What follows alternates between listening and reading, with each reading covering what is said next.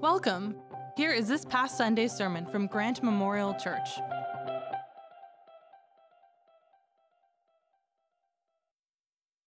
Well, good morning, Grant Memorial. My name is Cam, and I'm one of the pastors here, and I'm excited to dig into a difficult passage this morning as we continue walking through the gospel according to Mark. For those of you who joined us last week, our text forced us to answer the question, what are we going to do with Jesus? And we saw three possibilities modeled by various groups in the text about what our response to Jesus and his ministry can be. We can be dissenters, we can be seekers, or we can be followers of Jesus and the work that he is doing in the world. Now, today's passage continues that narrative, showing us the responses of both Jesus' own family and the rulers from Jerusalem to what Jesus was doing.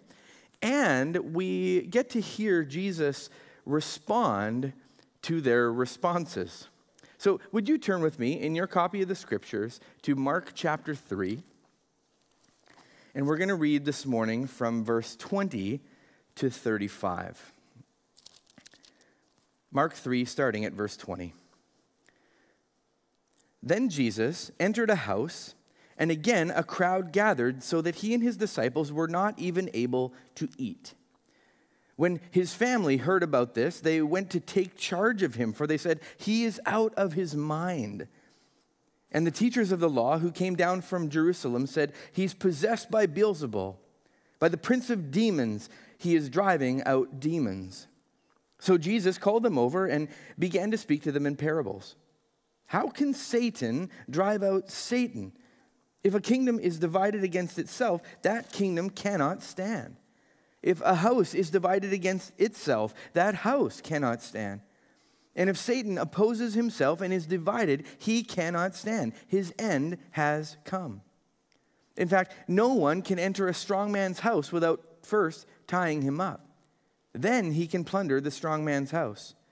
Truly, I tell you, people can be forgiven all their sins and every slander they utter, but whoever blasphemes against the Holy Spirit will never be forgiven. They are guilty of an eternal sin." He said this because they were saying he has an impure spirit. Then Jesus' mother and brothers arrived. Standing outside, they sent someone in to call him. A crowd was sitting around him, and they told him, "Your mother and brothers are outside looking for you." "Who are my mother and my brothers?" he asked. Then he looked at those seated in a circle around him and said, "Here are my mother and my brothers. Whoever does God's will is my brother and sister and mother." Heavenly Father, we thank you for your word. We pray that you would teach us, challenge us, and encourage us through it this morning. Amen. So last week, our text ended with Jesus on a mountaintop, right? Calling 12 of his disciples to serve as apostles, and he commissioned them to join in his ministry of teaching and casting out demons. Well, our text picks up today with them coming down from the mountaintop to eat some sandwiches. Now, I understand that the text doesn't specifically say sandwiches. It simply says that their intention was to eat. However, I want us to picture them coming down from the mountaintop to grab a nice big deli sandwich, maybe corned beef on rye with a pickle perhaps, for lunch. And the reason I want us to picture sandwiches as opposed to something else is because in our text today, the author uses a literary device known as the sandwich technique. And I want us to notice and remember the significance of this stylistic device. And if, whenever we read this text, we're picturing sandwiches, in our minds we'll be sure to remember the sandwich technique that Mark is employing here. Now, what is the sandwich technique, you may ask? Well, the sandwich technique, or intercalation as it's properly known, is inserting or placing one story or encounter within or in the middle of another story. It's sandwiching one story with another. And the point of this technique is that through the packaging of the stories together, the reader is invited to let the two stories speak into or interpret each other. The point or lesson of each story is accentuated by the story within it or the story that surrounds it. Now, we will come across this technique a number of times throughout Mark. And by noticing this when it comes up, we'll be better equipped to catch the full meaning or point of what it is that we're reading. This technique is not accidental, but is important for us to understand what the author is trying to say. And so visually, our text today actually looks like this. Story A, or part 1 of story A is verses 20 and 21. And then story A continues, part 2, at verse 31 to 35. Well, in the middle of story A, we find story B, which is verses 22 to 30. Right? So story number 1 is Mark 3, 20 to 21 and 31 to 35. Right? This is one cohesive story about Jesus' family and their response to his ministry, as well as Jesus' response to their response about him. And the second story, Mark 3, 22 to 30, the one in the middle, an encounter between Jesus and some scribes, is interjected intentionally to add meaning to the first story. Fun, right? All the English majors are excited, the rest not so much. But for today, while the text is written in the order that we read it earlier, what we're going to do is we're going to study each passage on its own, A and then B, and then we'll finish by bringing the two together, asking the question, how is this first story enhanced by the second? Okay? And also, I think what this does for us is from now on, every time you read this text and you picture the disciples coming down off the hill attempting to reach at a platter of deli sandwiches, you'll remember, don't forget to notice the sandwich in the text. So, now that we know what it is that we're looking at, let's start with story number 1, which begins in verse 20. Then Jesus entered a house, and again, a crowd gathered so that he and his disciples were not even able to eat the delicious sandwiches that were there. So, as we mentioned, they all came down from the mountain and they're immediately mobbed, right? Just as they had been before they went up on the mountain in the first place. The chaos from the previous passage continues as seekers press in to receive healing from Jesus and as religious leaders lean in to accuse Jesus of blasphemy and all sorts of other things. Verse 21, when his family heard about this, they went to take charge of him. For they said, he is out of his mind. Now, this passage that we're reading today is chock full of difficult statements, confusing comments and attitudes, and perhaps none more difficult than this. Jesus' family, wherever they were at the time, Nazareth perhaps, upon hearing the reports of what he was doing, healing, challenging the authorities, inciting mobs, concluded that Jesus must have gone mad and he must be stopped. Let's ourselves think about that for a second.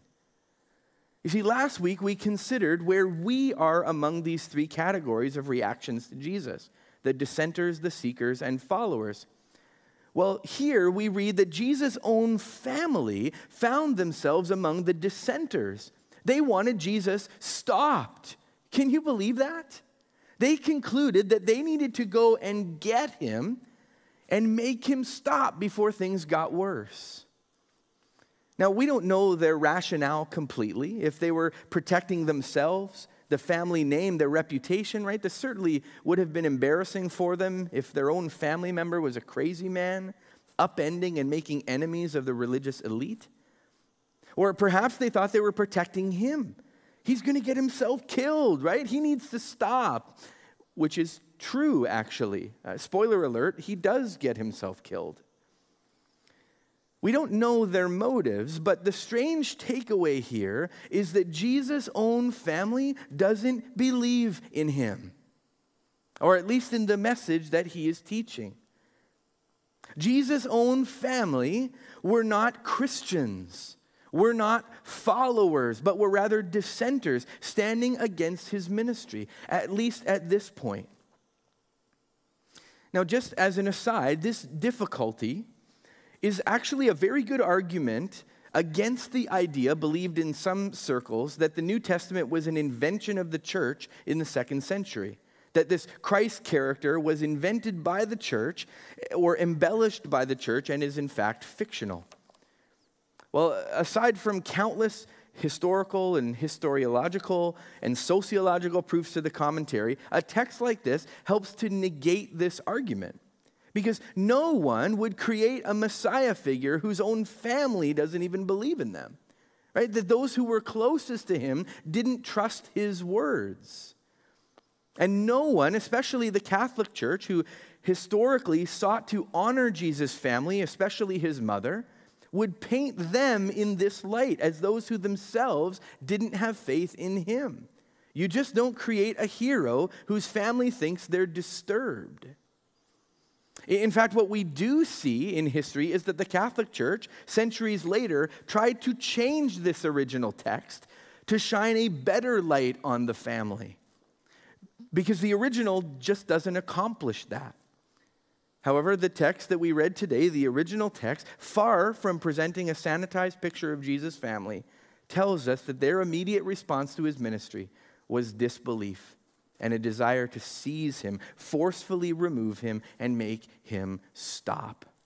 Because in their estimation, he had gone mad. Now, it is here that the next encounter is intercalated into the original story. So we're going to actually skip over verse 22 to 30 and continue in verse 31 to complete story A. Verse 31 to 32. Then Jesus' mother and brothers arrived. Standing outside, they sent someone to call him. A crowd was sitting around him, and they told him, "Your mother and brothers are outside looking for you." So, Jesus' family did what they said they would do. They traveled from wherever they were, and they found Jesus and came to seize him and bring him home with them. And the crowds relayed this message, right? Your family is looking for you, because they knew the honor that they were due as his family. Now, if Jesus' family's opinion of him wasn't enough of a shock, the shocking words continue, especially for anyone who tends to believe that family is the strongest bond there is. Jesus replies to their request. Verse 33, "Who are my mother and my brothers?" he asked. Then he looked at those seated in a circle around him and said, "Here are my mother and my brothers. Whoever does God's will is my brother and sister and mother."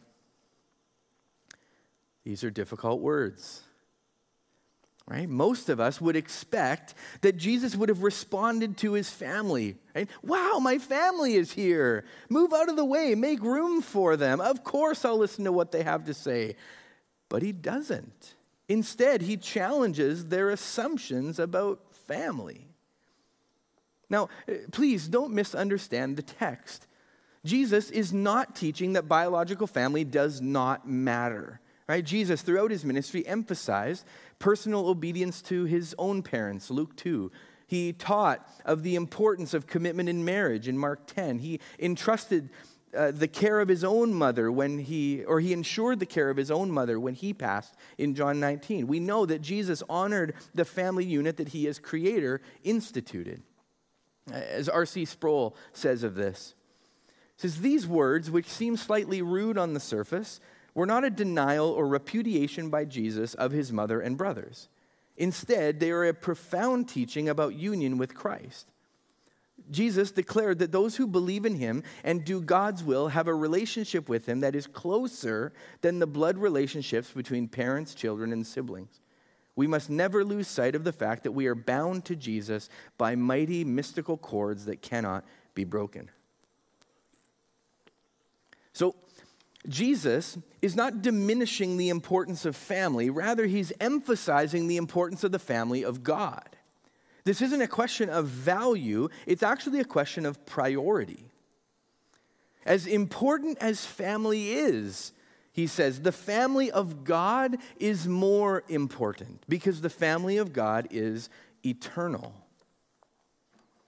And while our earthly families may stay intact for 60 or 70 years at most, it's our status in the family of God that will last forever.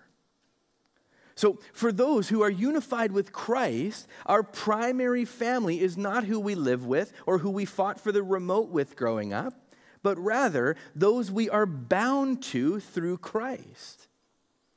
And this is so important because I think the mantra of priorities among North American Christians looks like this: God, family, church.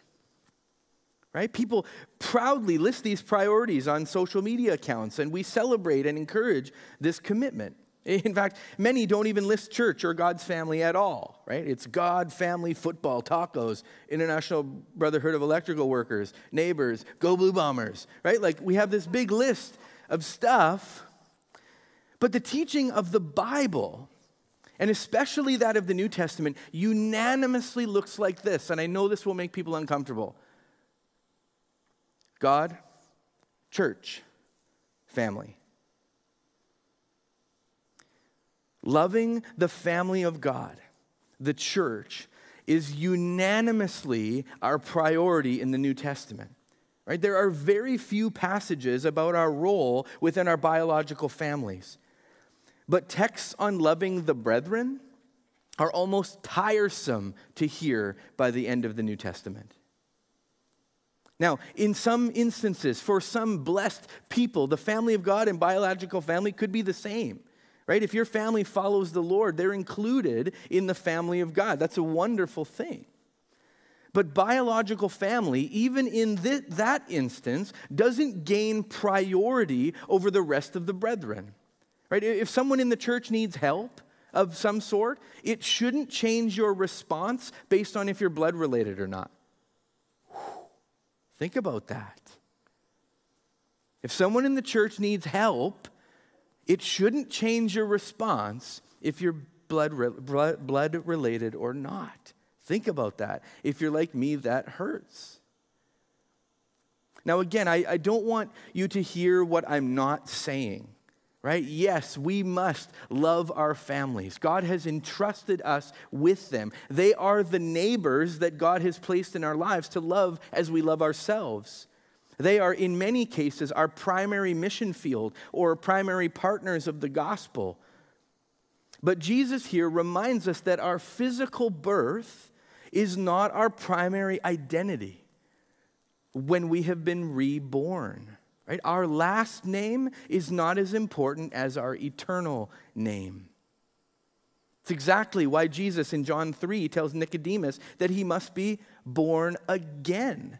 His physical birth was not the most important. It was his spiritual rebirth into the family of God that would save him and last forever. And so if this is the case, we need to rethink the reason that God gave us biological families.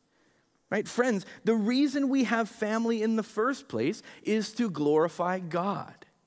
Right? The goal of marriage isn't simply to have a good marriage. Or the goal of kids isn't simply to have kids and raise them well.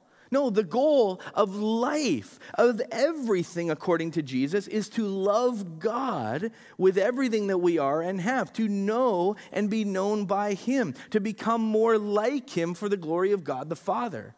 And so the gift of family is a tool to help achieve that end. Right? God would never give us a gift that competes with His ultimate desire for us. No, He gave us spouses and siblings and children so that we could better achieve that end of knowing and loving God. So if you are married, your primary goal as a spouse is to help your spouse become more like Jesus. Helping them to love God with everything they are and have, and to press in deeper into their role in the family of God.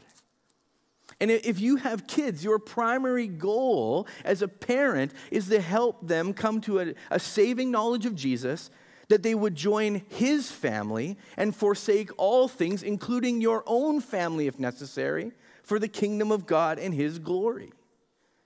Right? And as we push one another towards holiness for the time that we have together, whether that's 20 or 40 or 60 years, God uses us as little teams, along with others in the family of God, to together extend that message outward. But church, we must remember that the kingdom of God doesn't exist for our families. Rather, our families exist for the kingdom of God. Or as theologian Joseph Hellerman says, the family of God is not here to serve the interests of our family. Rather, our families are here to serve the family of God. So if your biological family is taking precedent over the family of God, if your allegiance is to them over your spiritual family that you've been reborn into, or if your family keeps you from pursuing God with everything, or if you use family as an excuse to keep one another from fully following Christ, you are misusing the tool and are in danger of turning the gift of family into an idol. Jesus here looks around at those in the family of God and says, "This is my primary family. Those who do the will of God, those whose purpose is the same as mine. While I may share the same DNA as those on the outside calling for me, who do not believe in me, who are not sitting at my feet, I am bound closer to those at my feet, on the inside, following me, no matter if their DNA is my own or not." Now, there is way more to say about this than we have time for. In fact, I had an extra 4 pages of notes that I cut last night. But for today, the point we must take from this text is the significance of the body of Christ. We are not simply strangers, we are family, and primary family at that. So the challenge to those who believe that blood is thicker than water, the family, those who say the family is more important than anything else, we need to know that blood is nowhere near as thick as the Spirit of God who binds the family of God together in Christ Jesus. And to those who are alone on this journey when it comes to family, may you be encouraged that you have a massive family, a family for life, a family for eternity who is there to walk the journey with you. Like I said, there's more to be said, but we need to move on to our second story, the meat of this sandwich. So, we've seen the response to Jesus of his own family and how they think he has gone mad. Well, here in this middle section, we see the scribes take it a step further, not describing Jesus as mad, but declaring that he is in fact bad. Picking up in verse 22. "And the teachers of the law who came down from Jerusalem said, 'He is possessed by Beelzebul. By the prince of demons, he is driving out demons.'" So the first thing we notice in this text is that the religious leaders have escalated Jesus' file, right? So far, it's just been the local religious authorities that Jesus has had to deal with. But in this text, we read about the scribes sent from Jerusalem. Right? The word about what Jesus was doing and saying had spread, and the religious authorities in Jerusalem, like the really big wigs of Judaism, sent some of their own people to Galilee to investigate. But it wasn't simply an information collecting mission. This was a mission to undermine Jesus. Right? They weren't just there, but they came with a charge against him to try and influence the seekers and the followers away. And the charge they make is that Jesus is doing what he's doing under the influence or by the power of Satan. Notice that they're not refuting his deeds. Right? There's no denying that Jesus is healing and is casting out demons. They don't claim that he's a fraud or he's tricking people. Jesus is actually healing and casting out demons, and they don't even try to claim otherwise. But what they do is say that the miraculous things he's doing are not of God, but are of the enemy. So as I mentioned before, they up the ante, right? Jesus' family thought he should stop because he was mad. But the religious rulers thought he should stop because he was bad. So that's the claim, the charge from the rulers of Judaism. And what we read in the text is Jesus' response to this charge. He responds to their claim in three ways. First, he questions their logic. He provides correction. Secondly, he shares the truth. He provides clarification about what he's doing. And thirdly, he warns them about their unbelief. He provides a warning. And as is his usual way, Jesus uses analogy to illustrate the truth. So the first thing Jesus does is corrects them. Verse 23 to 26. So Jesus called them over to him and began to speak to them in parables. How can Satan drive out Satan? If a kingdom is divided against itself, that kingdom cannot stand. If a house is divided against itself, that house cannot stand. And if Satan opposes himself and is divided, he cannot stand. His end has come. So Jesus starts by pointing out the folly of their logic, right? He says it makes no sense that the demonic powers would be used to cast out demons, right? You've seen demons flee in my presence. You've seen the power of Satan be extinguished in the lives of people. Why on earth would Satan attack himself? Right? You don't light more candles if you want to extinguish the light. You don't just score goals on your own team. Right? Jesus has a good point here. This is faulty logic, and their charge just doesn't make any sense. And so Jesus turns it around, and he clarifies what is happening. He says, I'm not fueled by Satan. In fact, I am fighting against Satan. Verse 27, he says, no one can enter a strong man's house without first tying him up. Then he can plunder the strong man's house. In this mini parable, Jesus shares about his mission. Right? He refers to Satan as the strong man. And this strong man has plundered and taken ownership of many possessions. Now, what are Satan's possessions? Well, it seems to me that his possessions are those whom he has possessed. Right? Through his demons, he has taken captive men and women as his own possessions. But Jesus has come to release the captives. He says this himself in Luke 4 when he claims the prophecy of Isaiah 61 for himself and his mission. This is what he says.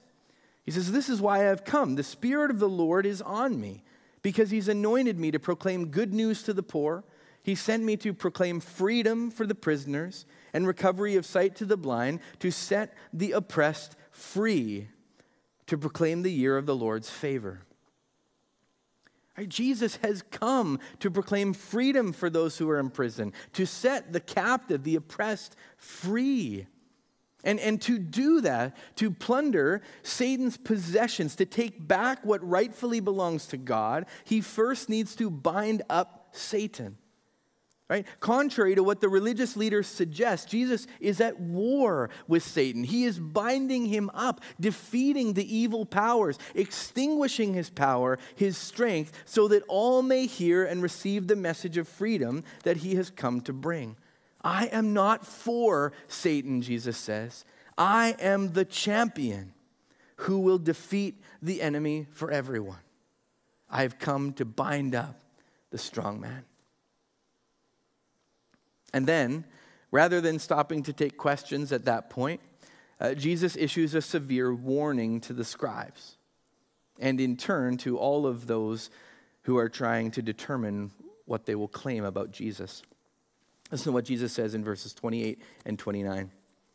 He says, truly I tell you, people can be forgiven all their sins and every slander they utter. But whoever blasphemes against the Holy Spirit will never be forgiven. They are guilty of an eternal sin. Now, this statement or teaching of Jesus has been referred to in Christian circles as the unpardonable sin. Have you heard that before?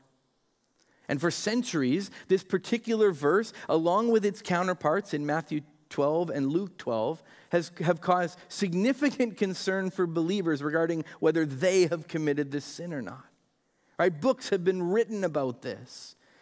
And people, in attempting to put skin on this text, what does it mean? How do I avoid that? How do I know? Have concluded that this unpardonable sin is murder or adultery or unforgiveness, all sorts of other things.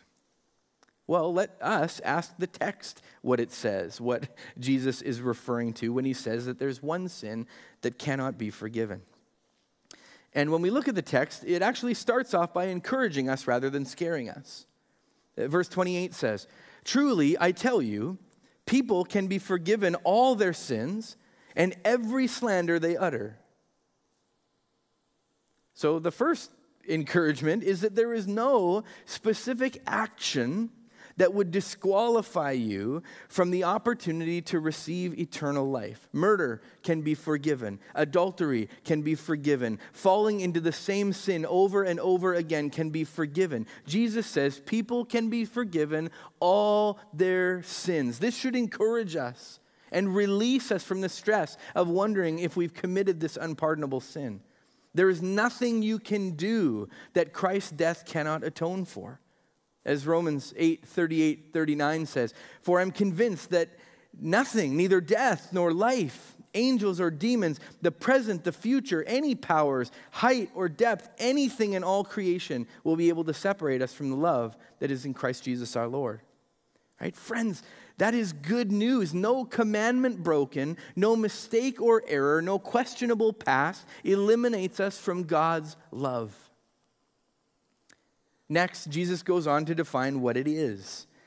And he calls this unpardonable sin in verse 29, blasphemy against the Holy Spirit. Okay, so what does that mean? Well, let's start with blasphemy. Blasphemy means to speak a word against God. And of this, I'm sure that we are all guilty. From sacrilegious comments to using the Lord's name in vain, we've probably all committed blasphemy at some point. But thankfully, this particular eternal sin is not any blasphemy, but rather what Jesus calls blasphemy against the Holy Spirit. In fact, in Luke 12:10, Jesus specifically says that speaking a word against Jesus is forgivable. Right? It actually says blasphemy against Jesus is okay, but blasphemy against the Holy Spirit is not. Well, why is that the case? Well, Jesus was on earth, how? As a man. And so blaspheming him as a man while he lived on the earth, calling him out for something, was not in fact blasphemy, but was slander. An interesting distinction, I know, but that sin Jesus is speaking about is blasphemy directed at the Holy Spirit, speaking against what it is that the Holy Spirit does, which is what? What is the role of the Holy Spirit?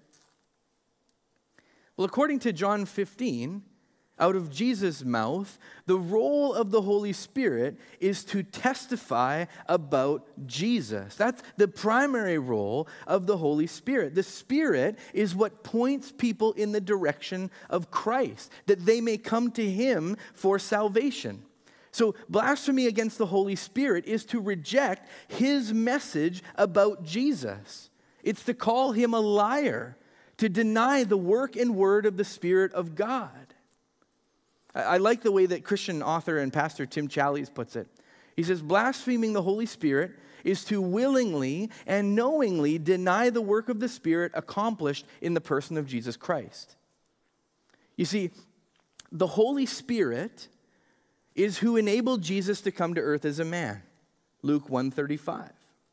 The Holy Spirit is who empowered Jesus in his ministry. Matthew 12:28. The Holy Spirit is who raised Jesus to life again. Romans 6:4. The Holy Spirit is who testifies about Christ. John 15:26. The Holy Spirit is who convicts of sin and points men to Jesus. John 16:8. And so to reject the work and word of Jesus Christ is to blaspheme the Holy Spirit, because it's the Holy Spirit who has enabled and empowered that work. Right? It's to call the Spirit a fraud in his work and a liar in his conviction. It's to deny what God himself has done and what God himself says about himself.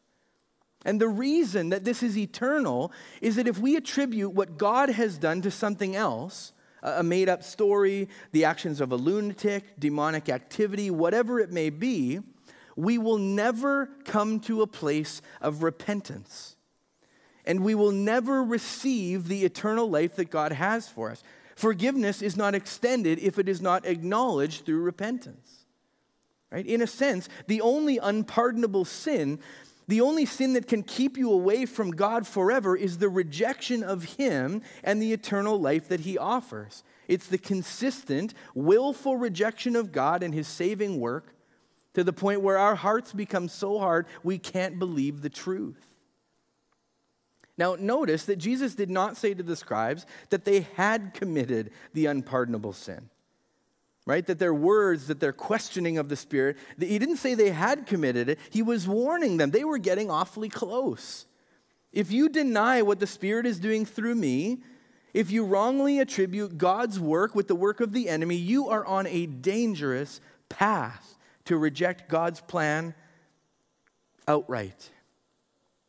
So, more encouragement from a scary passage. If the unpardonable sin is a willing, consistent rejection of God by attributing the work of the Spirit through the person of Christ to something else, it means that salvation is still available to all if we confess Jesus as Lord and receive what the Spirit of God has told us and done through him.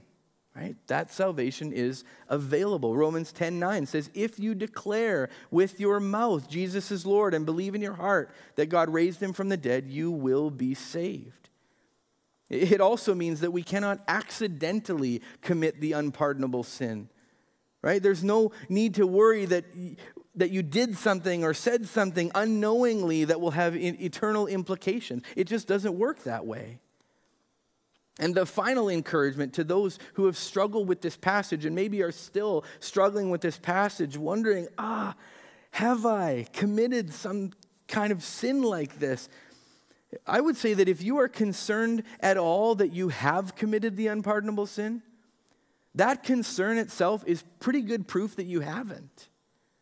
Because a hardened heart towards God, a heart that has rejected what the Spirit does, the truth about Jesus, wouldn't be concerned. A heart that is soft to the Word of God about this very theme is a heart that has not been so hardened as to never receive the gift of eternal life. There is a sin that leads to death, and we must be aware. Heed the warning. But we can be encouraged that through the atoning work of Christ on the cross, freedom and forgiveness is available to us. Now, we've reached the end of our time in the Word this morning, but before we go and eat our sandwiches for lunch, we must revisit the sandwich technique employed here. So, how are these two stories made better or enhanced by being linked together? What do these stories have to say about one another? Well, in this case, it's the story in the middle that adds to the first story. It's the meat that speaks into the meaning of the bread. You see, if we were to just simply read these accounts separately, it would exclude Jesus' family from the warning of the consequences of rejecting him. We would limit our focus of this warning to those who simply attribute the Holy Spirit's acts to Satan, right? We would continue to pile on the bad guys, these religious leaders, and miss the fact that those who deny the work of the Spirit in Christ, no matter how close to him they seem, are in danger, are in the same danger as the scribes. Right? As William L. Lane notes, he says this interpolation suggests that those in Jesus' family, intercalation it should be, in Jesus' family who declare that he is mad are not unlike the scribes who attribute his extraordinary powers to an alliance with Beelzebul, the prince of demons. There is an intentional parallel between the insensitivity and unbelief of the scribes and the attitude of those who should have been closest to him. Right? These are not two distinct passages to be read separately. They're in fact the same. Those who reject Jesus as bad or mad or any other reason are in danger of hardening their hearts to him so much that they will miss his salvation. And so, church, may we be careful of what we do with Jesus. May we not rest on our laurels thinking, I'm fine, I was born in church. Or my parents raised me Christian, or I go to church every week. Right? None of these things matter if we don't take Jesus seriously and choose to follow him, accepting the truth of the work of the Spirit of God through the life of Jesus Christ. Friends, salvation is available. Freedom is available. Jesus has come to bind the enemy, to set us free and take us back with him to the Father, where we will be sealed in his love and in his family. Would you pray with me? Heavenly Father, we thank you for difficult texts. We thank you for things that we need to wrestle with, Lord, but we also thank you for the assurance of your salvation and the forgiveness that you pour out on us. God, may we be people who rest in our security in you, knowing, God, that you have done everything. God, help us to know that you have bound the enemy, you have bound the strong man, and you are inviting us to follow you. And God, may we take that call seriously. May we choose to be followers in a world of dissenters and seekers. God, thank you for calling us to you. Thank you for calling us into a family of God. And I pray that we wouldn't take that family for granted. We love you. We thank you for your gifts. Help us to experience and use them well. Amen. Thanks for listening with us. For more information about our church or upcoming services and events, please visit us at grantmemorial.ca or on social media at Grant Memorial Church.